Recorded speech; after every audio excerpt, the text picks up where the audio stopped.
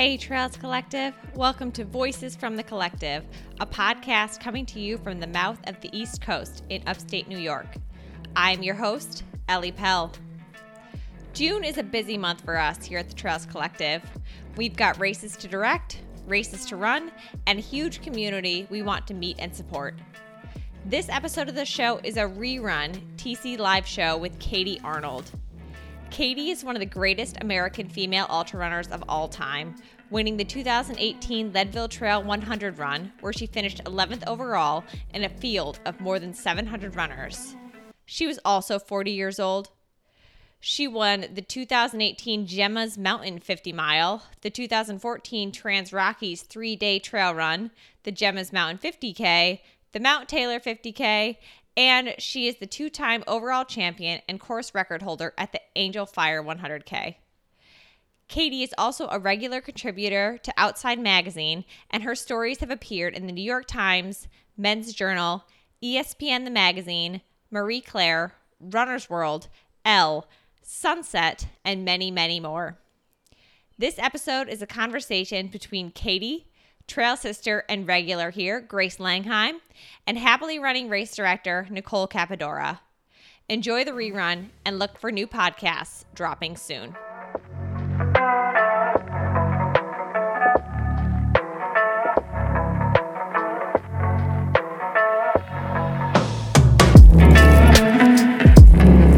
Well, I never asked you, do you have a trail name? I don't. That is I guess I'm going to get one. I gotta get one.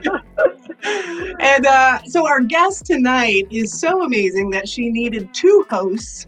And it's too much for one. We've got Katie Arnold with us, and Katie is a contributing editor at Outside Magazine, where she worked for 12 years. She's got this column called Raising Rippers about bringing up adventurous children.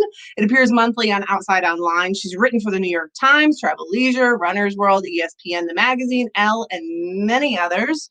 Her narrative nonfiction has been honored in Best American Sports Writing. She's the 2018 Leadville Trail 100 Run Champion. By the way, that was her first 100-miler. And she lives in Santa Fe, New Mexico, although I did see on Ultra Sign Up, she's done UROC. So she's been over here on the East Coast.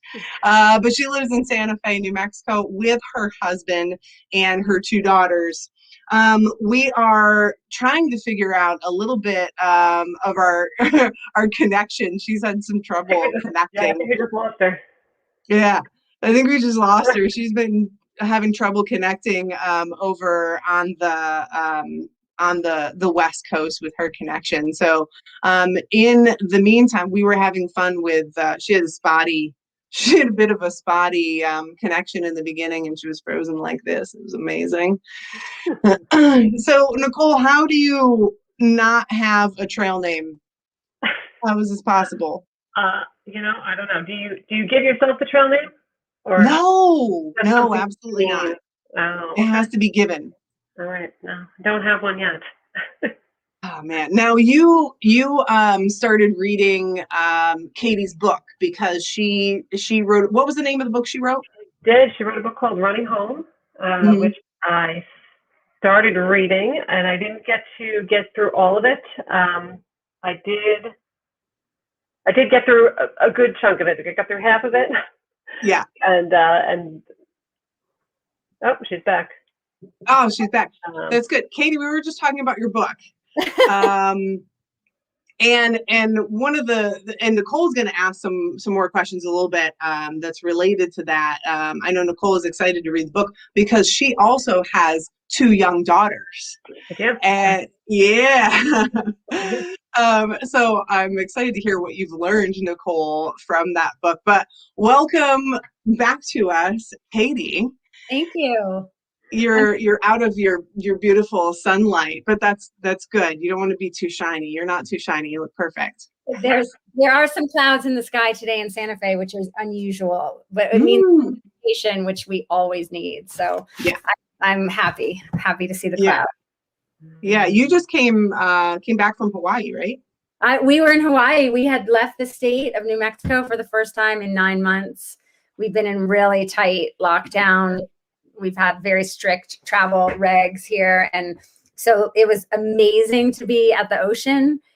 But I will say, like, I had total culture shock leaving. Like, we were in the Oakland airport and I saw water for the first time, like a big body of water for the first time in like 9 months. And I almost fell over. I was like, wow. Yeah, I'm such a water person too, as well as the mountains. So it was really good for my soul. Yeah. Isn't it wild how the familiar things seem brand new again like coming out of COVID? We're not post-COVID, but it's bizarre. We're like emerging, and there were so many people in the world, and so many like people and bodies to look at, and like new things. I felt, it was real. Like the people watching was insane. Like when you have been cooped up. I mean, not cooped up, but like I've been out on the trails a ton, but like not out public, and it was just like, wow, there's a lot of different people in the world. Oh, that's great. It's good that you had some downtime, and like I said, I'm going to have Nicole take over with some better questions than what I have. But during your downtime, because not only are your resume is phenomenal with trail running, but you seem to be a bit of a fan as well. So I want to know, are you like the common folk? Were you following Barkley on the Twitters with all the rest of us? I mean, I wasn't, because I was away, but and I always sort of like am on the periphery, I think, and that's maybe like my chosen MO, is to be like slightly on the outside, like not fully immersed.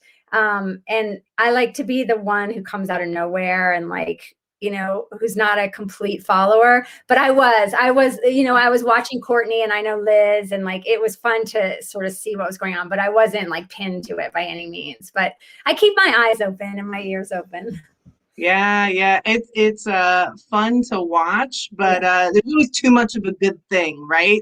You can't have too much Beast Coast, which is a good thing. We are on the Beast Coast, and I know you have run over here. The Beast Coast is formidable, I will say. Having grown up there, but not in competing in ultras when I was there. I went back 2 years ago to run Ultra Race of Champions in the Blue Ridge Mountains of Virginia. And oh my gosh, I will take high altitude over humidity and like the dense forest. Like I could never see out. And that was so hard for me mentally. I was like, where's the view? Like, can I just claw my way out and get that like perspective? I was in the soggy, and plus it rained all day, and I basically had trench foot by the time I took the shoes off. I was like, what? Yeah, my stepmother was crewing for me, and at one point she's like, in her very brisk British, like efficient way, she was like, shall we change your shoes? And I was like, I couldn't be bothered. It was raining so hard. But then when I took them off at the end of this 100K, I was like, oh, I might have changed my shoes. That might have been so I have huge respect for people who, those are legit trails. Yeah. Well, I do appreciate you stroking our ego a little bit over here on the Beast Coast. We need it. We need it. Like I said, I will take 13,000 foot peaks out my door over that. Yeah. I do want to run the Vermont. I was supposed to run that a few years ago, but then I had this crazy accident where I broke my leg on a wilderness trip on a river. And so I have a chit on that one that I'm going to fulfill someday. Yeah. That's on my list for next year. So. Really? It's cool. Weren't you the one who told me about that? Was that the fall that you were talking about? That was one of the incidents I was talking about. Yes. Yeah. Well, yes, I did. I did mention that one, the big rafting accident, and how you were told you weren't going to run again after that. Yeah, I was told. Yeah, I fell out of. We flipped our raft. We do a lot of whitewater. We're experienced. it's like my happy place besides the mountains is to be on moving water. And it was a fluke accident on the Middle Fork of the Salmon, which is a pretty burly river, and no nonsense. It was the first day of a 6-day trip, and it was not even mile 2. And we wrapped on a rock and I fell and I hurt myself, and I knew I was hurt, but I think I have a very high pain threshold. Anyway, long story short, it turns out to be broken, but I stayed on the river because it's complicated to get off the river. You think you could just hike a mile back, but at that point you're committed. Like, you can't get the boat out, it's roadless. And so I stayed on the river for 6 days. And when I got off and finally made it back to Santa Fe, the x-ray was, because I figured it was my ACL or something. He's like, yeah, it's broken and you're going to need surgery. And then when I met the surgeon, classic, was like, I would never run again if I were you. And that was pretty hard to recover from. Like, that is a voice you need to exercise from your mind. And it took me like the better part of a year. That doctor's voice lived in my knee, That probably pushed you too, right? Yeah, it wasn't sort of like, I'm going to show him. That was not the sort of driving energy, but it was more like a fear that he would be right and that he would like, whoa, get the last laugh kind of thing. And, but I had to go into a pretty deep place of like mental training to pull out of that and to like tell myself only positive stories. Like, if you were to ask me about my leg, I would not tell you how I broke it. I mean, I wouldn't avoid it, but I would like skim over that. And then I'd be, let me tell you how I'm healing myself. Mm-hmm. And I didn't call it my broken leg. I called it my healing leg. So it was all that stuff. And I didn't read a book on this. Like, it wasn't that I was like following some like manual on like positive training, but it was just all that came so naturally to me that I was like, if I just call it broken and fixate on how I broke it, like, I have to be in the healing mindset. And so I put myself in that pretty strong place. And that's how I came out of it. But it was, people would always be like, oh my God, that's so awful. And I'd be like, well, we have to reframe that, because if I stay in the awful broken place, I'm not going to have complete healing. Yeah. Was that part of the meditation that you had found through that too? Or because I know you did a lot of meditating for grief. Right. So right. The meditation kind of came into it when I was grieving my father, as I write about extensively in Running Home, which you mentioned. I didn't hear that, but which is really about me kind of finding my way into ultra running as a way to heal from the grief of losing my father, with whom I was very close. Like, he was sort of my inspiration for living a very like outdoor oriented life, and also a huge creative influence on me. He was a photographer for National Geographic. And so he shaped me incredibly on how I saw the world as an artist, and like always paying attention and being observant is so important obviously as a photographer, but it's really kind of your secret weapon as a writer too, is like, you're always seeing the details. And so when he died, I went into this really profound grief state that turned into anxiety, where I was afraid that I was dying for like 18 months, and I had never had that. I now know that it's not uncommon to take on the pain and the literal pain, the physical pain of someone you lost. But it was really scary. Also, I was postpartum, so I know that was mixed in. So I tried tons of different healing modalities. I live in New Mexico, Santa Fe, where there's tons of that. And I'm a super open-minded person, so I would try it all. But really what worked the best is what has always worked for me, which is running, and not like road running or like out just in the city, but, into the mountains, into the wilderness, like nature healing, nature therapy. And running, honestly, was the fastest, easiest way to get the deepest into the wilderness. So that was mostly my healing, but that's when I did start meditation, just as a way to try to calm my mind, because as a writer, I have a very dynamic imagination, which serves me so well. Like, it's my best friend as a writer. But when you have anxiety, it becomes kind of your worst nightmare. And so meditation in conjunction with running. So as I'm sure we all experience when we run, like you have all that chattering at first, and then you kind of run through it, and you're in that like meditative state where you're aware, but you're not using your thinking brain. It's like beyond thinking in meditation is what they call it. And so I would find that running, and then, but I needed like extra boosts of that because, I would come home from my run and all the worry would come rushing back. And so I started sitting meditation then. And I'm telling you, I'm such a beginner. Like my stamina for running far outweighs my stamina for sitting. Like I can run for 6 or 7 hours, but sitting more than 10 minutes is hard for me. So I'm talking like baby steps sitting, but anything counts with sitting and with running and with, movement in general, everything counts. And so I would sit 3 minutes, 5 minutes, and just breathe and not try to get rid of my thoughts. That's what everyone thinks with meditation, is that you have to be like no thoughts, but that's not true. Like you have your thoughts and you just let them come and go and not grip onto them, which is what anxiety is, like clutching to our thoughts and making whole stories around them. So that's how I got into meditation. And then it got much deeper for me. And it became really part of kind of, I don't use the word training so much, but it became part of my whole approach to being an ultra runner, is the sitting. And that always aligns me with myself. Earlier, you asked me, like, do I follow all this other stuff like Barkley? And I find if I follow too much, right, there's like a perfect dose where you're inspired and connected with your fellow runners, but you're not pulled outward. And so I have to really stay strong on who I am and why I run and how I run, which is different than most people. And so sitting is like my best tool for that. That was a long-winded answer.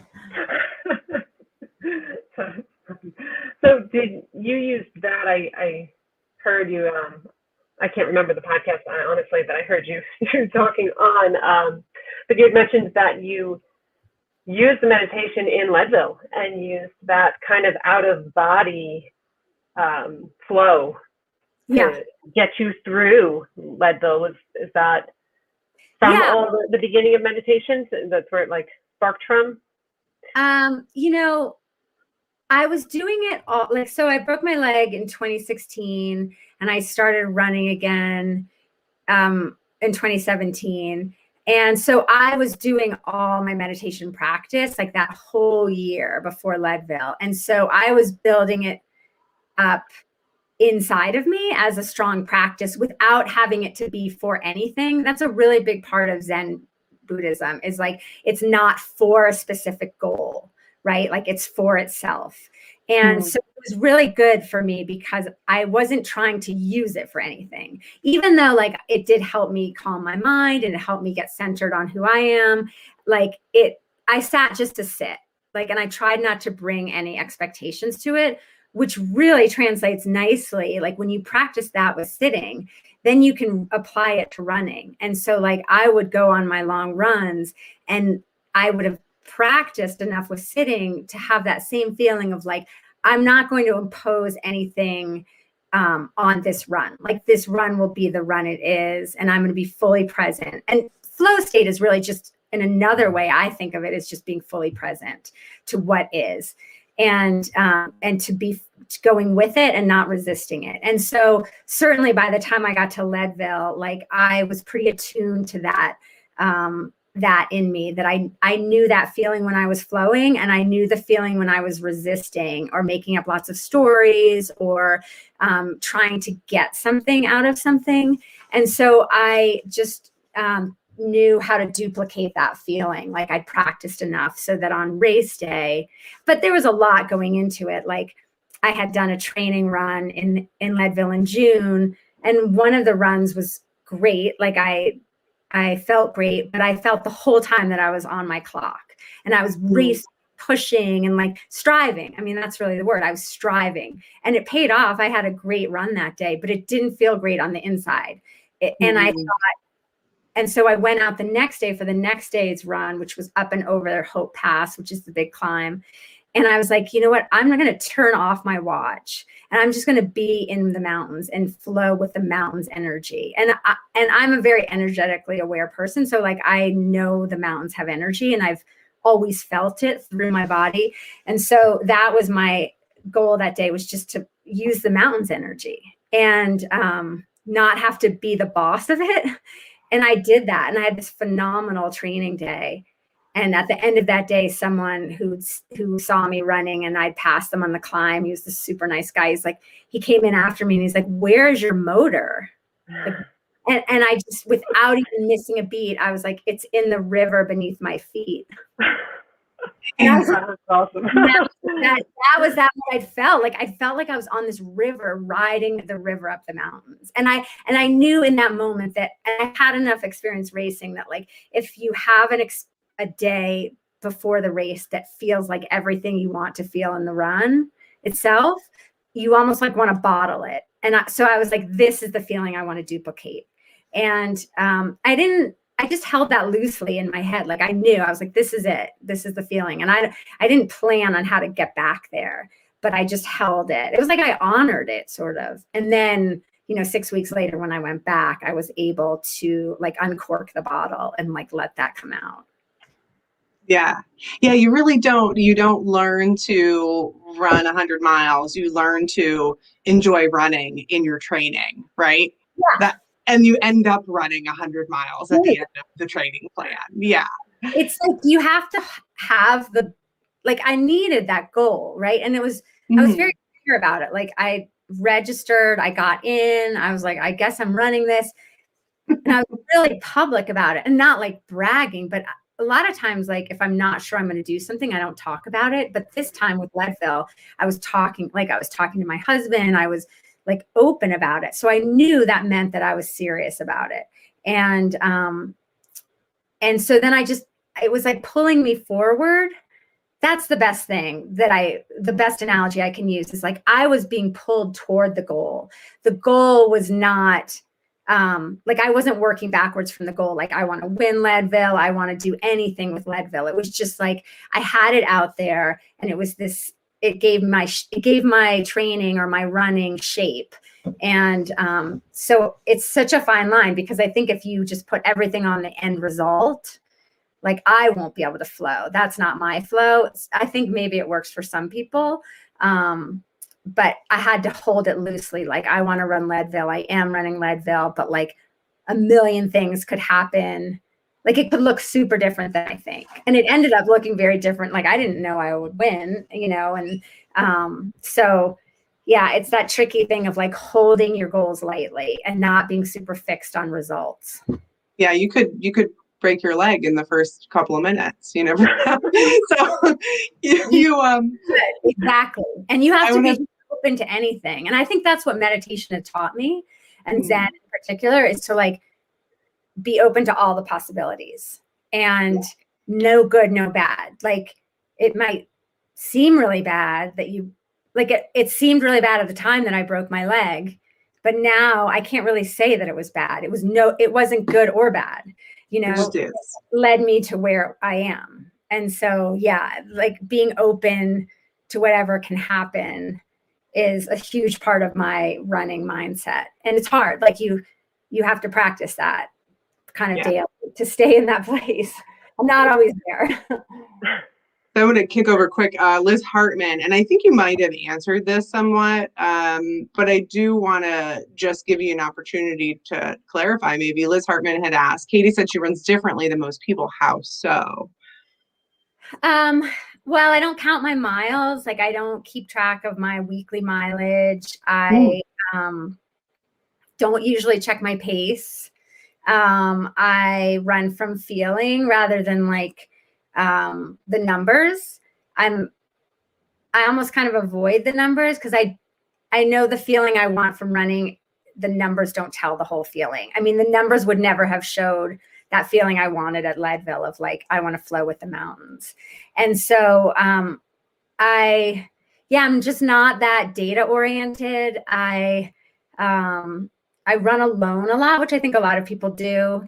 But I wish I had more training partners. I just don't because I run like at odd times. And, but I think mostly it's like only recently if I started following a plan and I have a coach, and even that's hard for me.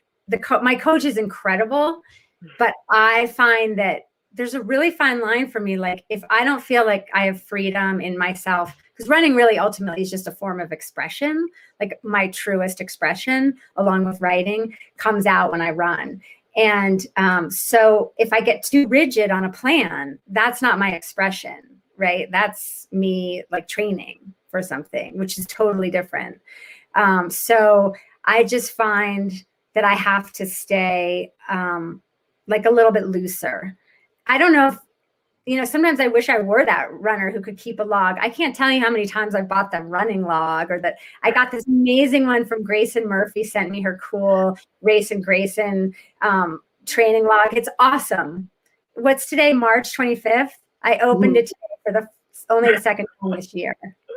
I think that if I tabulate my stuff too much, it feels, doesn't feel as intuitive or internal. And that's what I'm going for when I run.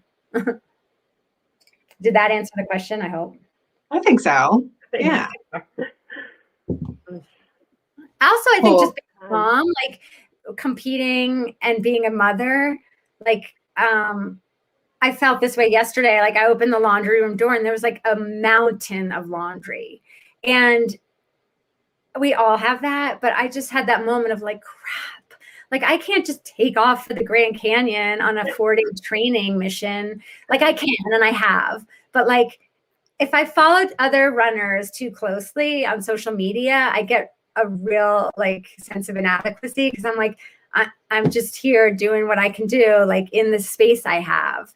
And so, yeah, I don't know. It's just, my saying, one of my sayings from the book, From Running Home, is like, run where you are. That's a very Zen thing too. It's like, run where you are. So where I am is like in middle motherhood, right? Like my kids are 10 and 12. No one tells you this. It gets a lot harder. Like they need more of you when they get older. So yeah. It was easier when they were little and I just left them with the babysitter. Now it's like, there's a lot more layers to being a mom. It gets better. It gets better. So mine's 19. Okay. And so now like she has a driver's license. She kind of has her own thing. And she even said to me, like, she's like, Mom, I'm sorry for when I was 14, from like 12 to 17. She's like apologized for all of that. She's like, I don't know what was wrong with me. I'm fine now. But so it gets better for the both of you. Now, Nicole, you have 2 young girls. How old are yours? 2, yes, 4 and 6. Okay.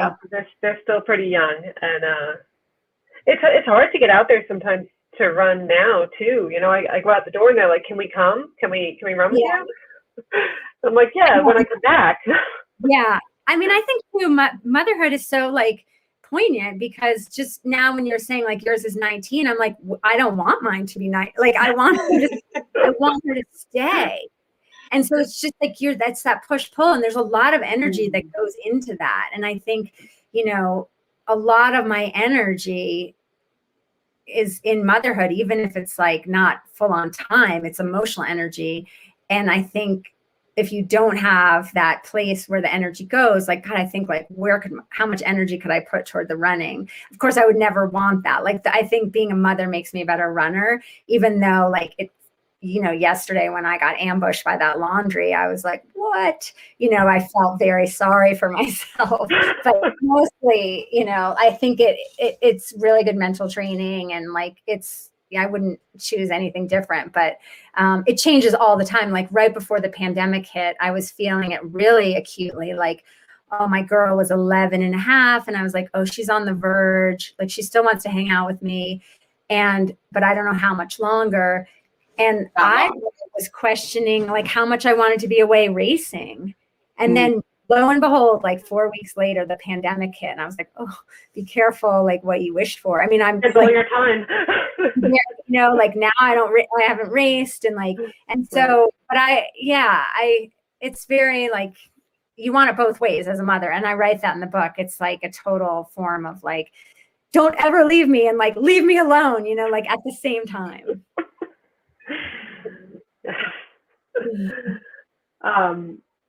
To go to that, you have the column Raising Rippers.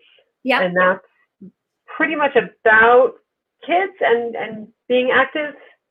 Yeah, it's about raising kids outside and to be active, adventurous kids, and also really importantly, like stewards of the natural world.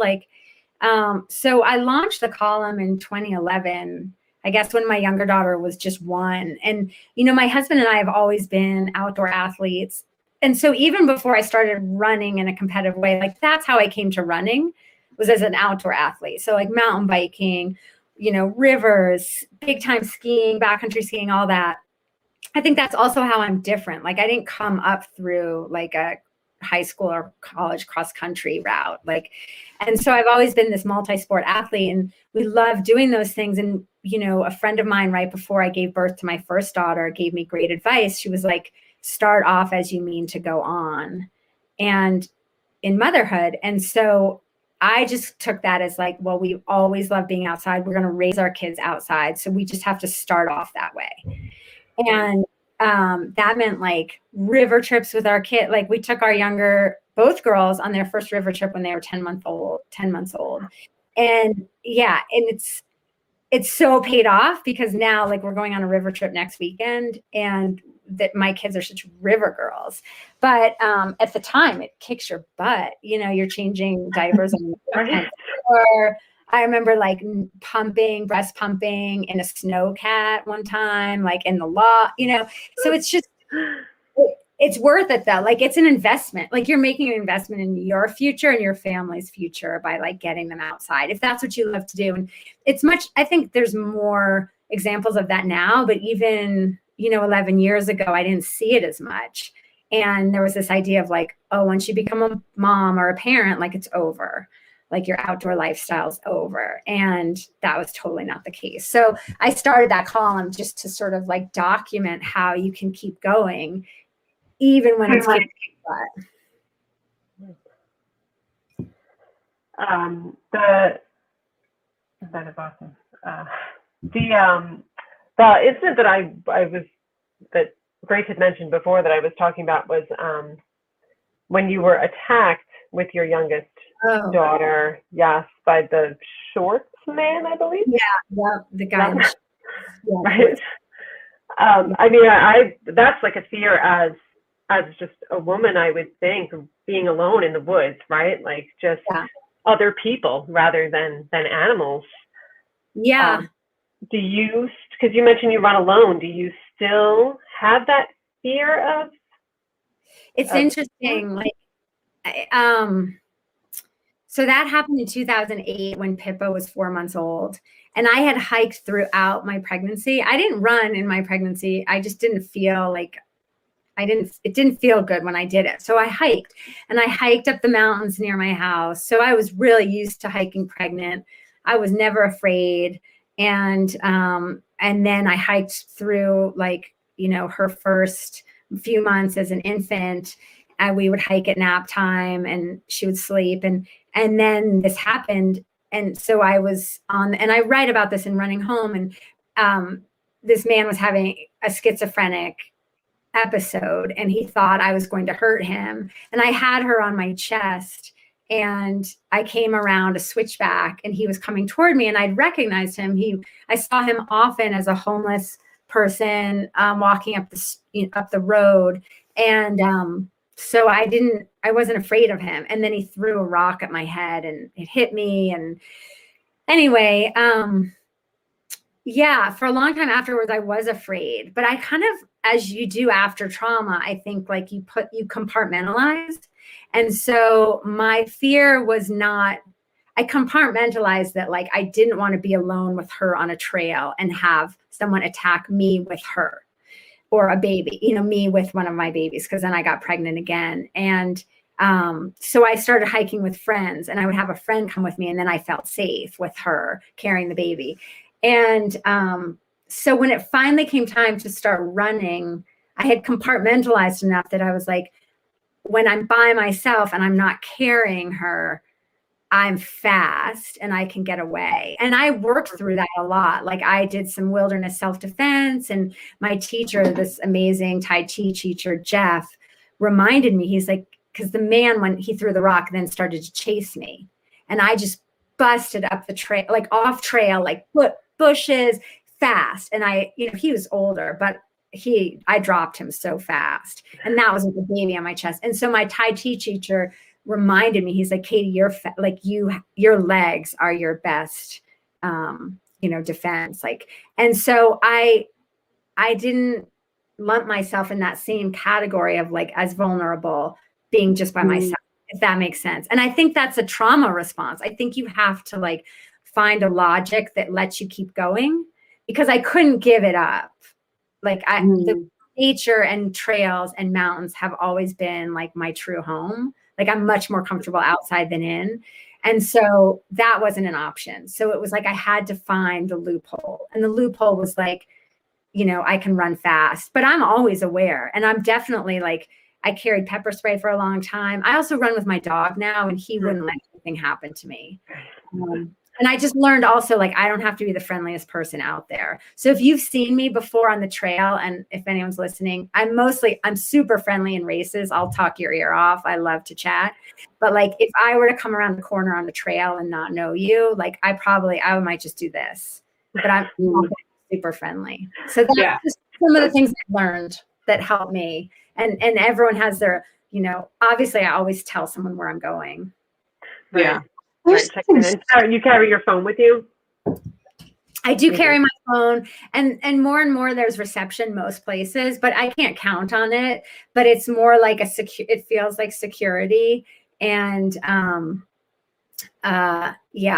so I have those layers. It's like the dog, it's going on trails I know, but that doesn't always, this was a trail that I know. And that's that familiarity bias that kicks in, where you think like, I've done this trail 100 times, so nothing happen on it. And it's just a bias. It's not true. And then I'll run with people when I can, but like I said, often I don't, just because I'm the distances I'm going or whatnot. Yeah. There's something, it's really two sides of the same coin. On the one hand, we can feel vulnerable alone, but it can also be really empowering to know, like, I know if zombie apocalypse comes, I can run to the coast. Like I can make it to the Chesapeake Bay and jump on a ship. Right. But I can't get there fast. I don't have that on my side, but I've got endurance and I can totally get there. Yeah. But I do worry because my daughter's 19, like I said. So she just got accepted into an arts college in Detroit. Mm-hmm. And so now she's going to be in the big city alone. So how do you feel? You're raising rippers. Yeah. How do you feel about when they get older? What level of independence do you allow them, and how do you feel about them going into that? They're going to follow mom, right? Yeah, they will. And like, I mean, the face I'm making is just like thinking about my kids at 19 going to like a city. Like I'm like that.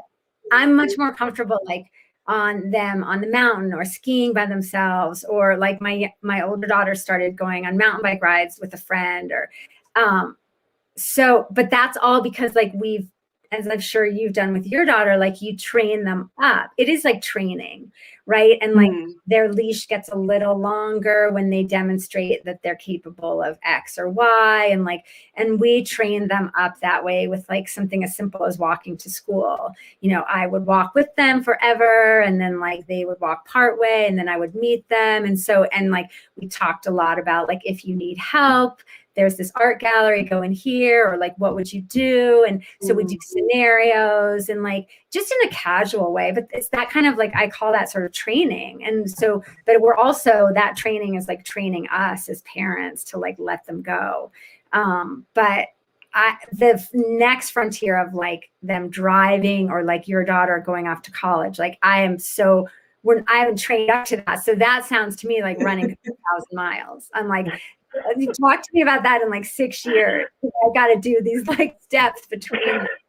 But that's part of it. Yeah. And I write about that in Raising Rippers, of like of letting them do these things on their own, or like ski their first run in the trees by themselves or whatever. And there's a lot of fear, right? Motherhood and like worry go hand in hand, I think. wish it- Yeah, for sure. Yeah.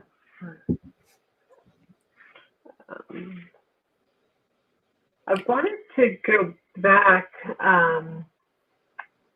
because I think something that everyone is kind of dealing with right now, or was at least in the past year, was that fear that you had said, where you felt every moment or every sickness you were dying, Yeah. right? Mhm. After that, and I feel like with COVID, have you felt the same way? Like that anxiety, has that come back, or even for people who haven't felt that before and had felt that in the past year, what would you suggest a meditation that kind of would work? Like, would you use that Yeah. same practice?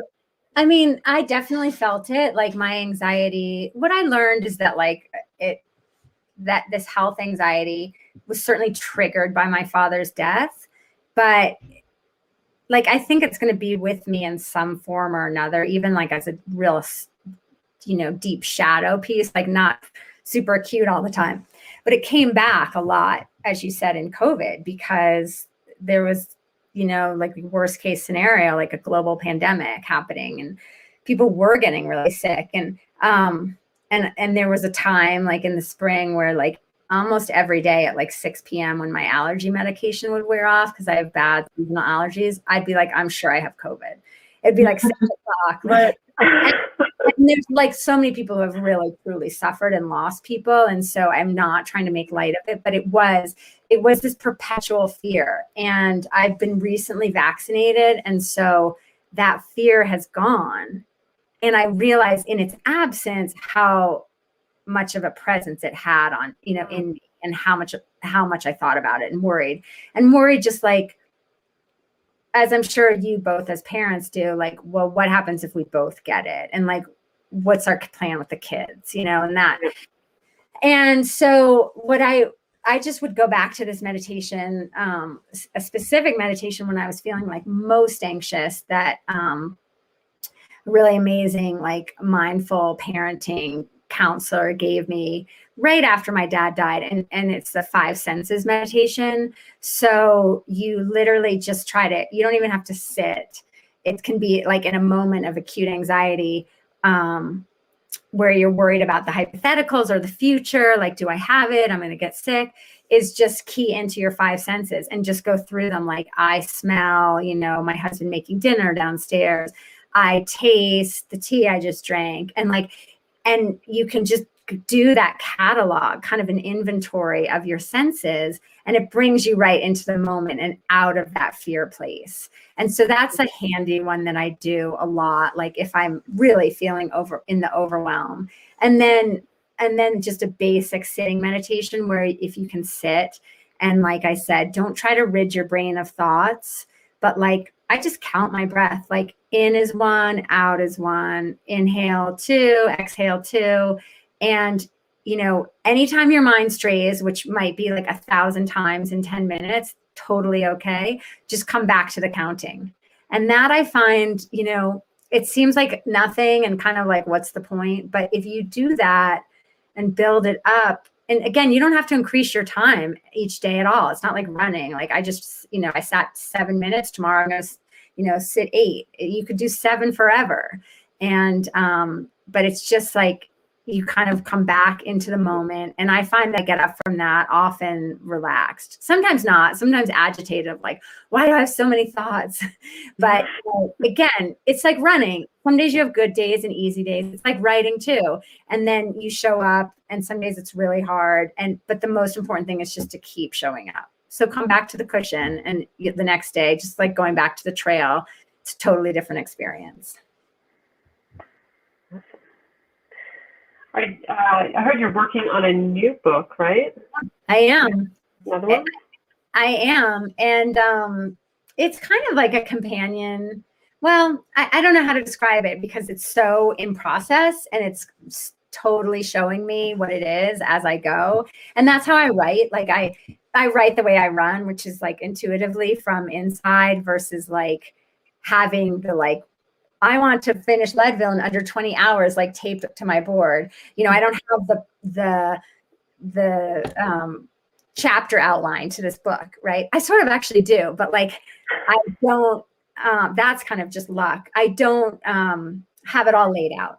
If I had it all laid out, it's like I would miss all the mystery in between. And sometimes those detours that happen are the real path. And so I think some writers do that. They like plot it out and everything is like cut and dry. And that's a totally cool, different kind of brain. But for me, I have to be in the not knowing. And that's also that Zen idea of like, and that we've all been living this last year of like, seriously living in the not knowing of like, what is going to happen next? No one knows. And that's where we always live, but we've like can fool ourselves most of the time that we, you know, have control.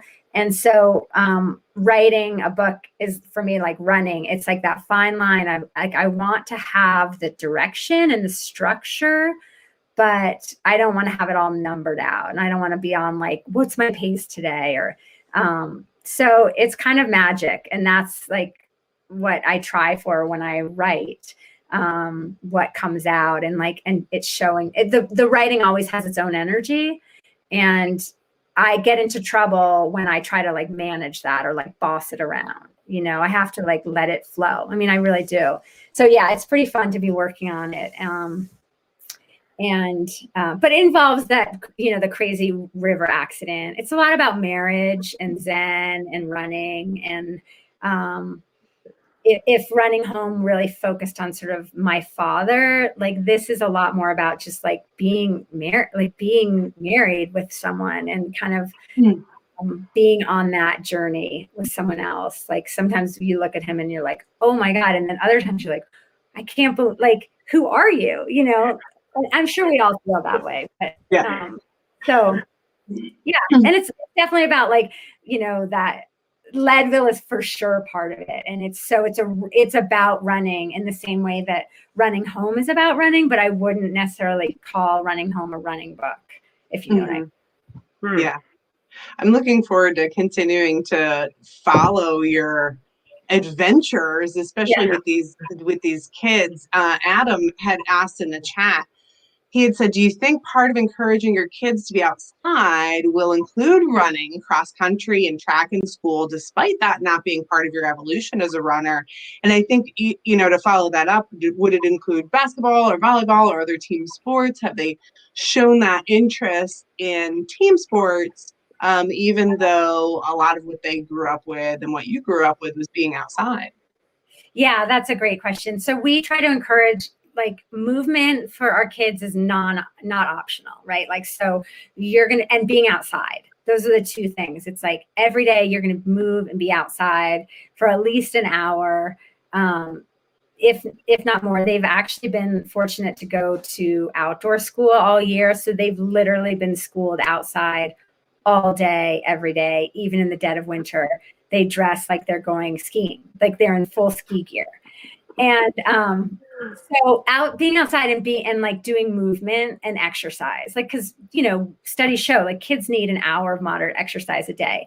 That can take whatever form they feel like are into. I don't want to prescribe to them like what their passions or interests or curiosities are. Like for me, running, I've been a runner my whole life. And so even though I didn't compete on those teams, like I have run since I was 7. And the photo on the cover of Running Home is me at that age.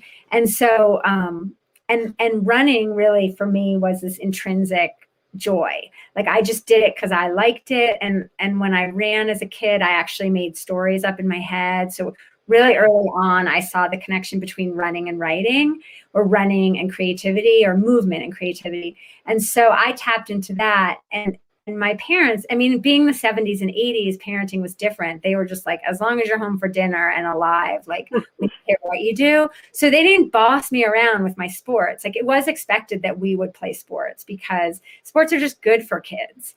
And, but they didn't care if we were like exceptional. They didn't, you know, push us into certain things or make us feel badly if we weren't good. They just were like, play 3 sports. I played 3 sports all growing up. You know, you change with the seasons. That's just what you do.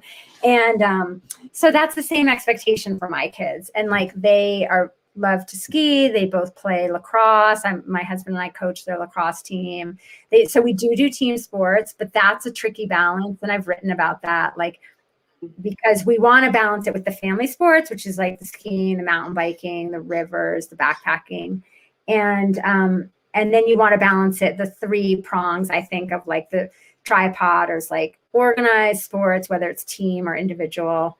My daughter is interested in doing track or cross country. And then outdoor sports. So like things that we can all do, so that we're not like 3 of us are not spectating while 1 of us is playing. And then the third part is just that unstructured outdoor time, which is important. And kids are getting a little short shifted on that right now because our lifestyles have changed so much. Like most of us have 2, most kids have 2 working parents, and just going out to the neighborhood to play is not always an option if parents are working and no one's around to sort of, keep that eyeball out the window. So I understand like why more and more kids are put in fully organized sports all the time, but it's like kids need that like goof off time. Yeah. And you also need some time to train. What's on now? I believe I saw this. I totally stalked you on Ultra Sign Up. And one of the things that I saw on there was Algonquin, which is the first year of Algonquin, and the race director is a Beast Coast race director who race directs Algonquin, which I've run 3 times so far. Awesome race director, Trent Swanson. So I was excited to see that, just because you'll get some East Coast race directing over on the West Coast, but really wanted to hear your thoughts on what do you got lined up this year? What are you excited about? Well, the day after tomorrow, I am running Behind the Rocks 50K in Moab. Ooh. Yeah, that's kind of my first race this year, or it is for sure. The Algonquin is canceled. Oh, I love that I brought that up. Look at me with my homework. Someone fact check this, because I got an email and I'm pretty sure it was like, I'm sorry, racers, the race is canceled. But anyway, so yeah, I have Behind the Rocks, which is in 2 days, which I'm like, cool, 50K in 2 days. Like I feel really laid back about it. And it's a different feeling than normal. There's almost like a I don't care feeling. And I'm like, is that good? And then I sort of think it is good. Like, I'm just curious. I'm curious about this feeling. It's for me, it's early in the season. Like we've been in probably like where you are on the Beast Coast, like full on winter skiing. I skied yesterday with my kids, like, because I am like a seasonal athlete, I run all year, but like I'm doing lots of things. So March is, on the early side for me for racing. So that's in 2 days, but I'm psyched. I'm psyched to run in the desert. Like I said, I've been in like New Mexico lockdown for so long that I felt like I've seen other runners like going here and there for races that are still on. Like Arizona's been full of racing, but I couldn't leave. So I've got that. And then I'm on a couple wait lists. Everything's full, right? Because there's so much pent up demand. So I've got, I'm on Lake Sonoma, which got moved to Labor Day. I want to do 100. Yeah. And so things are just sort of like, I've got some pieces and then others are question marks. And I think that's maybe where I'm a little different from other runners too. They plan their whole schedule out. Yeah. I can't think that far ahead. I mean, I can but I can't race every month or 6 weeks like some people do. And so, just because like we do family stuff, like as I mentioned, so this weekend I'm running Behind the Rocks, and then we're doing a family river trip, and then so it's like always that puzzle, like you just have to put the pieces together, because I can't, like, being in the backcountry with my family is hugely important. It also works really nicely for my training when it's like mountain trips or backpacking, but not less so rivers. They're more just like, that's like flow training, is like to get into the mindset of being on the river and being in the flow. But yeah, I've got some fun things. It'll be fun to just get back in the mix on Saturday and I'll fact check that Algonquin thing because I was really looking forward to it. It sounded like amazing single track. California is my favorite place beyond the Rockies. Yeah, we got a confirmation. Algonquin was canceled. I am not great about homework, apparently. I mean, one of my favorite places is California, like that single track that's like totally butter. It's like the opposite of Beast Coast. It is. It's like the smooth coast. I mean, you don't even have to look at your feet. One of my favorite races I did was the Marin Ultra Challenge a couple of years ago. And that was pure flow because the trail was like, it was groomed practically. I mean, it wasn't, but oh boy, I love it out there. So I was sad that it's canceled, but I'm going to go next year. I'm sure there's plenty of suggestions out there for you. Adam said there's Virgil Crest Ultra. Nicole is a race director as well. She's got some. I do want to give a quick opportunity. Oh wait, we got a question that came in quick. Let me take this question. Then I want to give an opportunity to make sure that people know where they can follow you, both Nicole and Katie. So first, do you take side trail runs on river trips and going out from the rivers, or is river time all river time? I'm laughing. I'm laughing because I'm always that annoying person on rivers who's like scouting for the side trails or trying to find or camping trying to get the camps where I know there's trails. Basically the answer is yes, always. And it's never like long or serious. Like I never find like the stash of trails. It's always just, I kind of cobble it together, which is also sort of my style. And it just works. It's like, but mostly when I am on a river, if I time it well, it's either like during recovery or it's like during taper. And so they've all served me. Like, and then, when it's during a taper recovery, like then that's pure, like that's really good for me to just be on the river. And you have to get into that flow mindset, and rivers are such good teachers. I have read the Elmer Mile, and Kevin and I work together outside. It's such a great book. What so any other recommendations that you have for our listeners? Books to read, races they should run. I think we missed a question. Someone? Oh, did we? Yes. Liz Hartman asked about nutrition. Oh yeah. Tips about nutrition during ultras. Yeah. Okay. Well, we covered the first one, the races. Yeah, my nutrition. So nutrition, I just feed and hydrate often, and stay ahead of it. And so my specific strategy for hydrating is every time I think that I should drink, I drink. And so whether I'm carrying like bottles or a bladder, which I don't do so much, but I actually have to, on Saturday, they have a minimum carry requirement of 40 ounces. So I'm like, I guess I'm going to use a bladder. Bottles help me because you can see them and you can see how much you're drinking. But like anytime if the thought even passes my mind, like I got to drink, I drink. And I always try to have empty bottles coming into an aid station. That means I know I've had a lot to drink between aid. My nutrition is, I do mostly goo gels. I also do the Roctane, which has a lot of calories. So I get a lot of liquid calories. When I'm running like at a normal elevation, which for me is like 7,000 to 9,000 feet, I don't consider high elevation really.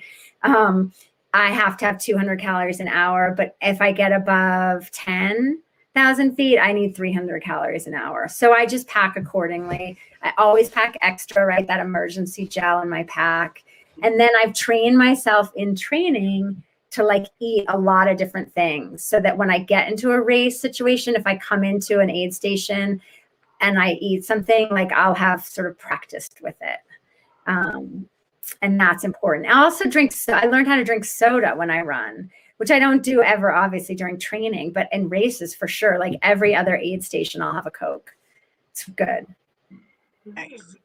So you practice. And like for me, if I get behind on my calories, I really feel it. And I just don't want to get in that hole. Yeah, you train your gut. You don't Yeah. train yourself to tolerate being hungry. You train your gut. Yeah. Yeah. Totally. But I do that altitude is a factor for me. And then I need a lot more. And I also know that if I start getting lightheaded or spacey or start tripping or like catching my feet, that's an immediate sign that I have to eat. That would be tough out here. Yeah. That's just part of running, is to trip the entire time. Tripping on your feet. But that feeling of like you're not in total control. Maybe that's always the way it is there. There's so many routes. Oh my God. Remembering that Virginia race, that was so hard. Now, I want to be mindful of time. Nicole, did you have any questions that you wanted to throw over to Katie quick? Yeah, I think we got through all the ones I had down. Awesome. So I think covered it. And then I wanted to give you an opportunity, Katie, to tell us where people can follow you, because you have some really great stuff to follow. I think is the cool part. You've got some books that we talked about already, and you have places you update your stuff pretty often. I maybe I do. I feel like I don't. Thank you.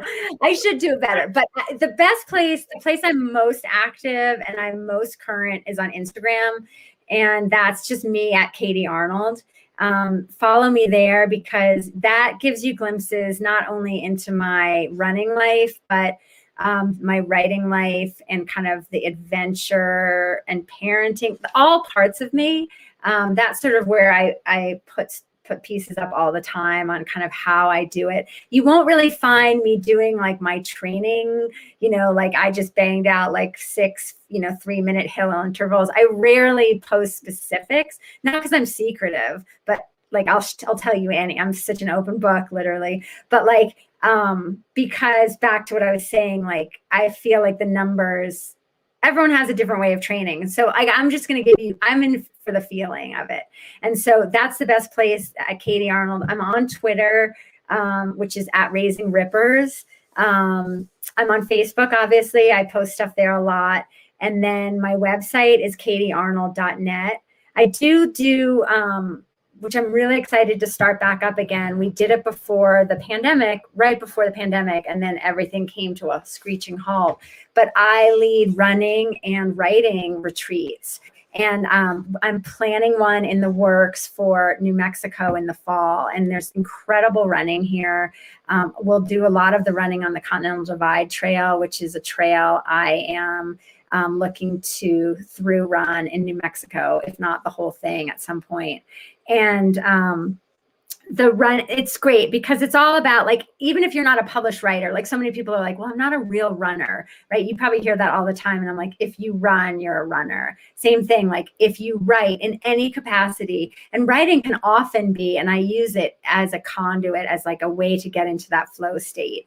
So we do amazing runs. We'll do some writing practice and sort of like tapping into like our deeper reasons and whys behind, who we are and what we do. And then we do some sitting and kind of meditation. And I call them flow retreats, because these are basically, you come away with daily practices that you can do to sort of prime yourself for flow. I mean, flow is, like I said, my take on it is just a way of being like very present in your life. And so those are really exciting. And you can find information on that. You can message me at on Instagram or through my website as well. Nice. Yes. Tell us a little bit more about these retreats. So how many days is it? Usually 4 nights, 5 days. The one we did in Utah was near Zion, which was incredible running. And so it's 5 days of great running, and you don't have to be a certain pace, right? Like we have different run guides. I'm of course one of them. And so you can even be out there as like, we even had some women who were hiking it. That previous one was all women. I do all women. I do co-ed as well. And so there's no pace requirement. You just want to be comfortable running, running or hiking for a few hours and being in nature and sort of open to that experience. And like I said, the one that we're planning for the fall in New Mexico is most likely going to be up at Ghost Ranch, where Georgia O'Keeffe painted and lived. And she's such an icon for me, not just as an artist, but as like an individual who really everything she did came from within, as like her own driving inspiration was kind of was not about like pleasing people and just being true to that inner voice. And so I'm excited to do it up there. But there's, like I said, New Mexico, I've lived here 25 years, having originally grown up on the East Coast. And so I'm so excited to share New Mexico trails with people on the retreats. And yeah, they're amazing experiences. Yeah, so I think it was Ian threw over in the chat. Oops. Oh, I think we lost Grace. Oh, we lost her. Yeah, Say again. Oh, there she is. So I had just said that I had lived in Albuquerque for a few months doing an internship and had the opportunity to get up outside of Santa Fe a bit. And I don't remember what the appropriate name was, but I remember it just being this huge open like cauldron area near Los Alamos. And I think the first time I got up, it was like this, like rays from the sun went down. I remember it seemed like some wildlife out in this amazingly green field. And it was just an amazing part of the world. And I just loved the trails outside and above Santa Fe. Well, that's funny. That's the Valles Caldera. And that is the opening scene in Running Home, is that I'm running across the caldera. And it is, as it's so amazing. It absolutely dwarfs you. Like it's scale on a different, it's like an oceanic proportion. Yeah. And yeah, that's such a special place. And actually that's a race that I'm probably hopefully going to do this spring, the Jemez 50. But yeah, it's so varied here. You can get the desert, the river canyons, the high alpine. So yeah, and we'll have something for everyone, right? Like we'll have the mountains, it'll be really great and varied. And what's the name of that one again? You said that's going to be in the fall. That's a Running Home flow retreat is what I call it. Oh yeah. Yep. I was about to say, it's like, as you were saying that, I heard you talking about the retreat, but as you were talking about the caldera there, I was like, I don't know if I'd want to race through that, right? Like, I just kind of want to be and immerse. And like, if I was racing, I think I'd be like slow to a crawl, and I'd just be like, just it's in incredible. There. And, well, and that's what I write in the book, that I have this moment when I'm in the caldera, because, in a race, like there is part of you that's like, I want this to be over. And then there's this other part that at the same time I was thinking that, I was like, I don't want this to be over. Like, I love what's happening to me. And that's a lot about what I write in Running Home, and what I think why I run differently is like, it's not really about the numbers or the time or the miles. It's about the feeling you have when you run, and that transcendent experience. And you can surely get that in the caldera, like, because the scale, it's like the Grand Canyon, where it transforms you because you see yourself differently against the landscape. Yeah, and sorry, I don't know whether it's good or bad that I just weighed in. If you need to get off and respect your time, I don't want to come in here and suddenly, we're still going or whatever. That's great. So when there too, I started moving. So I grew up in Pennsylvania as well, and as you mentioned earlier, I don't know whether claustrophobic, I forget how you phrased it, but like such the tight and dense forests. And when I first moved to Albuquerque, it was like this shock, like where's the green? Like, and it took a while, but once you get used to it, it feels so. And then, so after that, I lived in Bend, in Oregon for maybe 4 or 5 years. And so once you get used to that high desert, it feels so clean and open. And then when I moved back east, suddenly it's like, wow, like you're so, to your point, like views in the forest is so like dense and lush, but you kind of miss that feeling of it being open and clean and not. It's like a freedom. yeah, I feel very free out here. And I, like you, I mean, I grew up in New Jersey and splitting my time in Virginia. And so that's like very mid-Atlantic and like thick forests and the maples. And when I got out here, when I was 23 to work for Outside, I was expecting to feel super freaked out. And for some reason, it was like instantly, I just connected with the energy of the landscape and like that feeling of freedom, and that you can see things coming from a long way away. But I really miss the green. Like I when I go back somewhere green, it feels like home. And I'm like, oh, Mhm. you know, so it's hard. Like I want both. And I miss water. Totally, yeah, totally. And then that speaks to another, like you've got kids as well, and I think, and you're, it sounds like an amazing point where you're more, I think, fully trying to be or remain present in the moment and or the week or the year or whatever that might be. But you know, with kids, it's not. I don't know. I mean, I guess we're so even more with COVID, where you're very much wrapped in the moment, just day to day, week to week. Who knows what's coming next? But still, it's tough to not think forward, I guess, a little bit, and particularly where you're at, particularly with a lot of the West running out of water and burning and the projections there. I mean, how is that going for kind of a landscape that you both connect with and that also kind of feeds your living that's being kind of dramatically shaped, and the projection isn't very good? I'm really glad you brought that up, because that's something that as a runner and just as like an outdoor athlete that I think about a lot. And I think we need to be talking about more as athletes and how we move through the landscape. And like, I was really grappling with like racing before the pandemic in terms of sustainability. Like when we travel so far to race and there's so much resources put out for races, like, is it sustainable? And I was just, you know, those are big questions that I think we need to ask ourselves and keep asking ourselves. Like, when we can run 60 miles out our door, like, do I have to travel to do that? You know, but to your point, like, I do really worry about the Southwest, and I feel like climate change is rapidly accelerating, and we're going to have a lot of climate migration, and it's already begun. And there's certain places that I feel like are, you know, in a bad place. And just thinking about California with its fires. And so we're going to see a lot of people starting to move. And, you know, my husband and I have even talked about that. Like, where's our next move? Because we've both been here 25 years. Like, it's so home. It's like a deep home. But I'm not sure, sadly, like how it's going to go.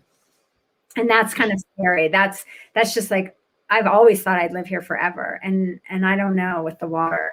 Yeah. We need to just make some pretty fast changes. And I don't even know how much that'll change things.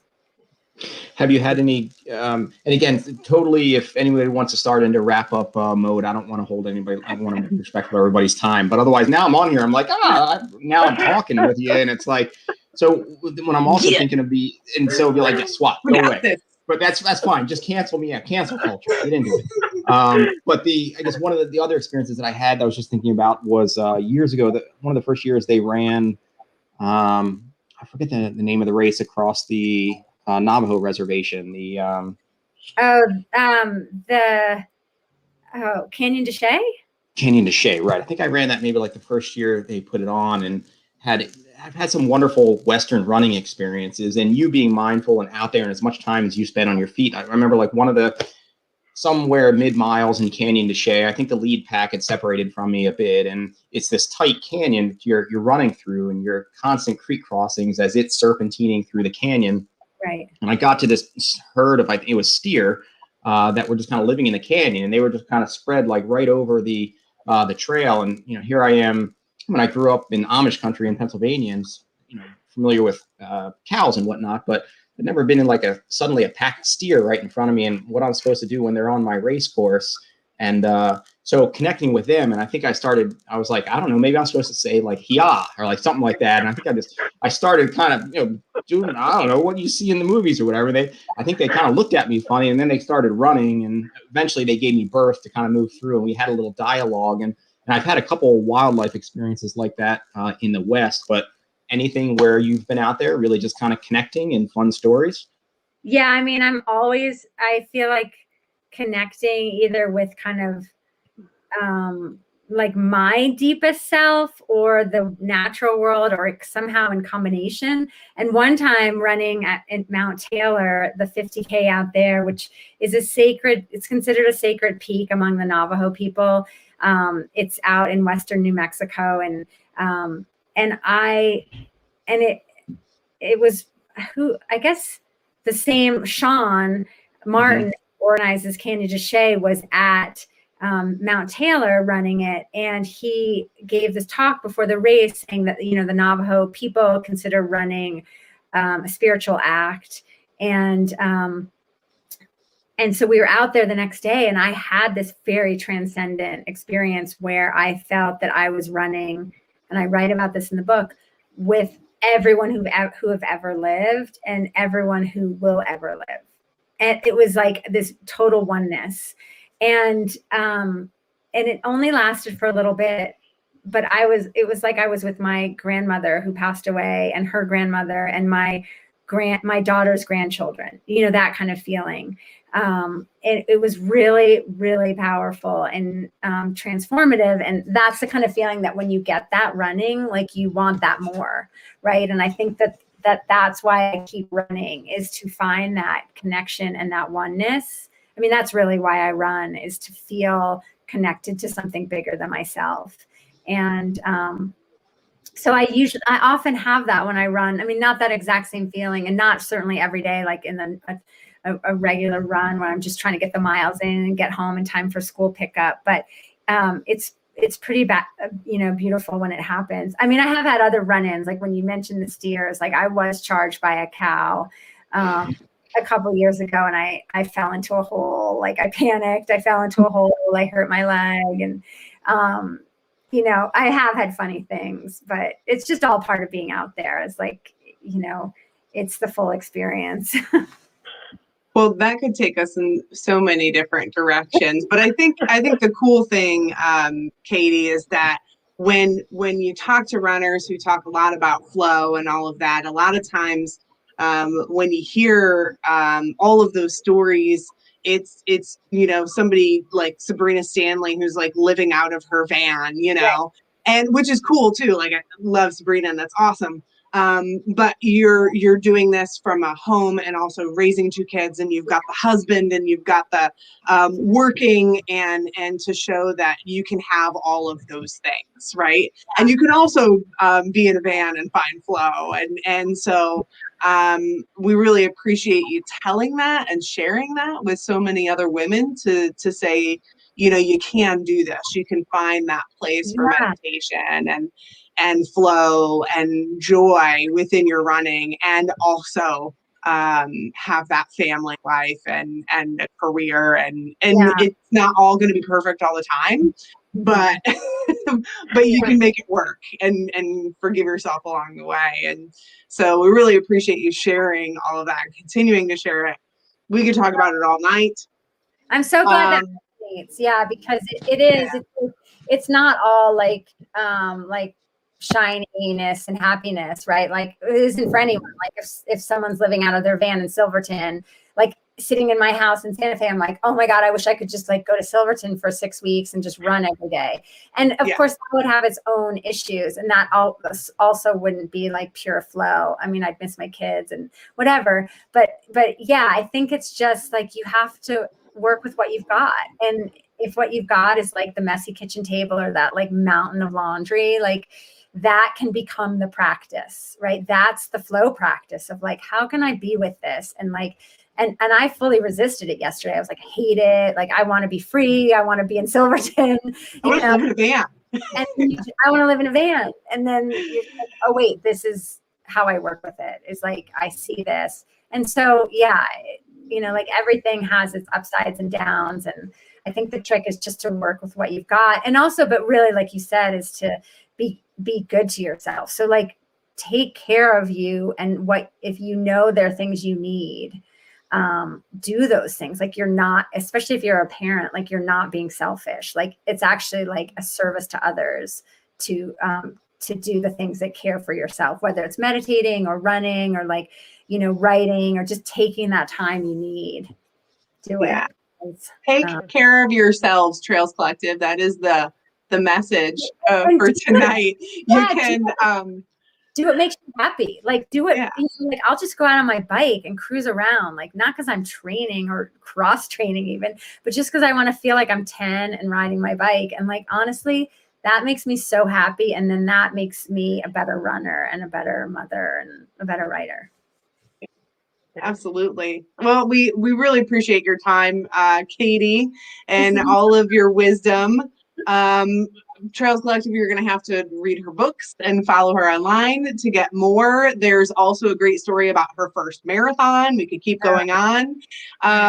Nicole Capadora, you can find her on Happily Running. She's got some fun races that she racetracks. You can find Ian on Trails Collective and the Trails Collective community. You can donate to Trails Collective on their Patreon page and get a fancy hat like I have. And I don't know where you can find me. I'm around. Oh, I want to say one thing because I forgot to say this. You know, you mentioned Running Home, like it's in paperback now. Please, if you are a reader or know a reader, you don't have to be a runner to like the book at all, as you've probably gotten that idea. It's available at any local bookstore. Please support your local indie bookstores.